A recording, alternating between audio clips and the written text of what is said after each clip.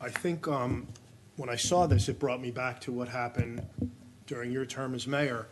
And the one thing that I think that we need to do as a county, first of all, is we need to have a plan on this as to how this happens. So we are a welcoming community. I want to be a welcoming community. And when we see a natural disaster, the Bahamian hurricane is a quick example.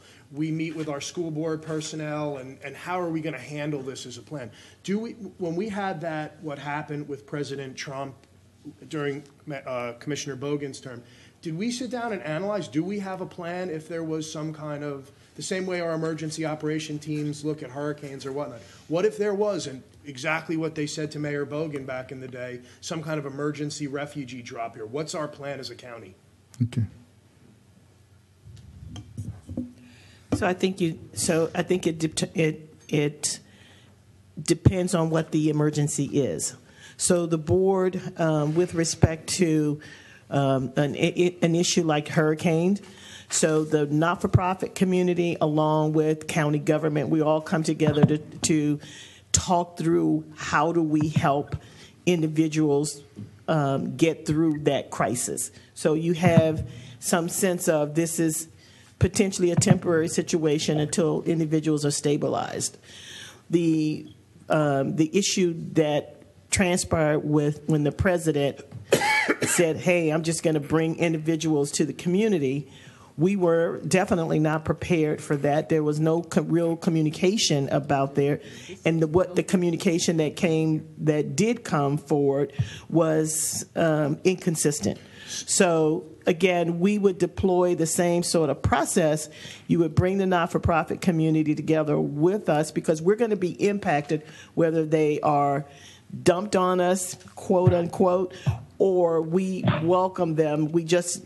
So wouldn't it be prudent to have that strategy and plan in place first, in my opinion? I mean, at least see what it is to see what that strategy looks like.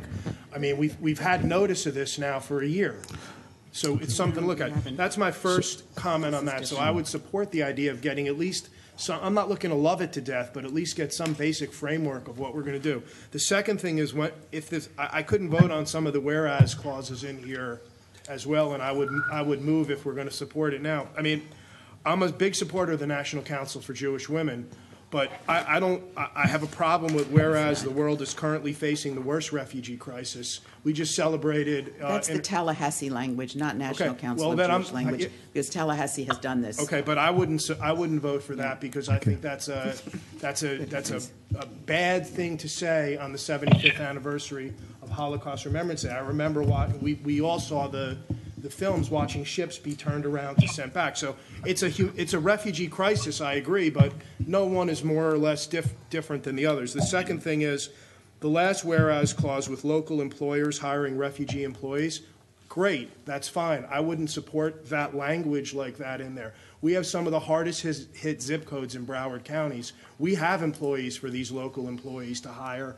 They're just not really reaching into that area. So before we say local employers are going to be there to pick up the slack on this, why don't we talk about the slack that we have in some of these hard-hit zip codes in my districts in North Lauderdale and in Tamarack that we can look at before we support this. So I'm not going to vote for this today as it is, notwithstanding the same thing that Commissioner Bogan said. We're welcoming. I want to do it, but I think we need to have a plan in place, just like when a hurricane was coming or just like when there's a public safety issue.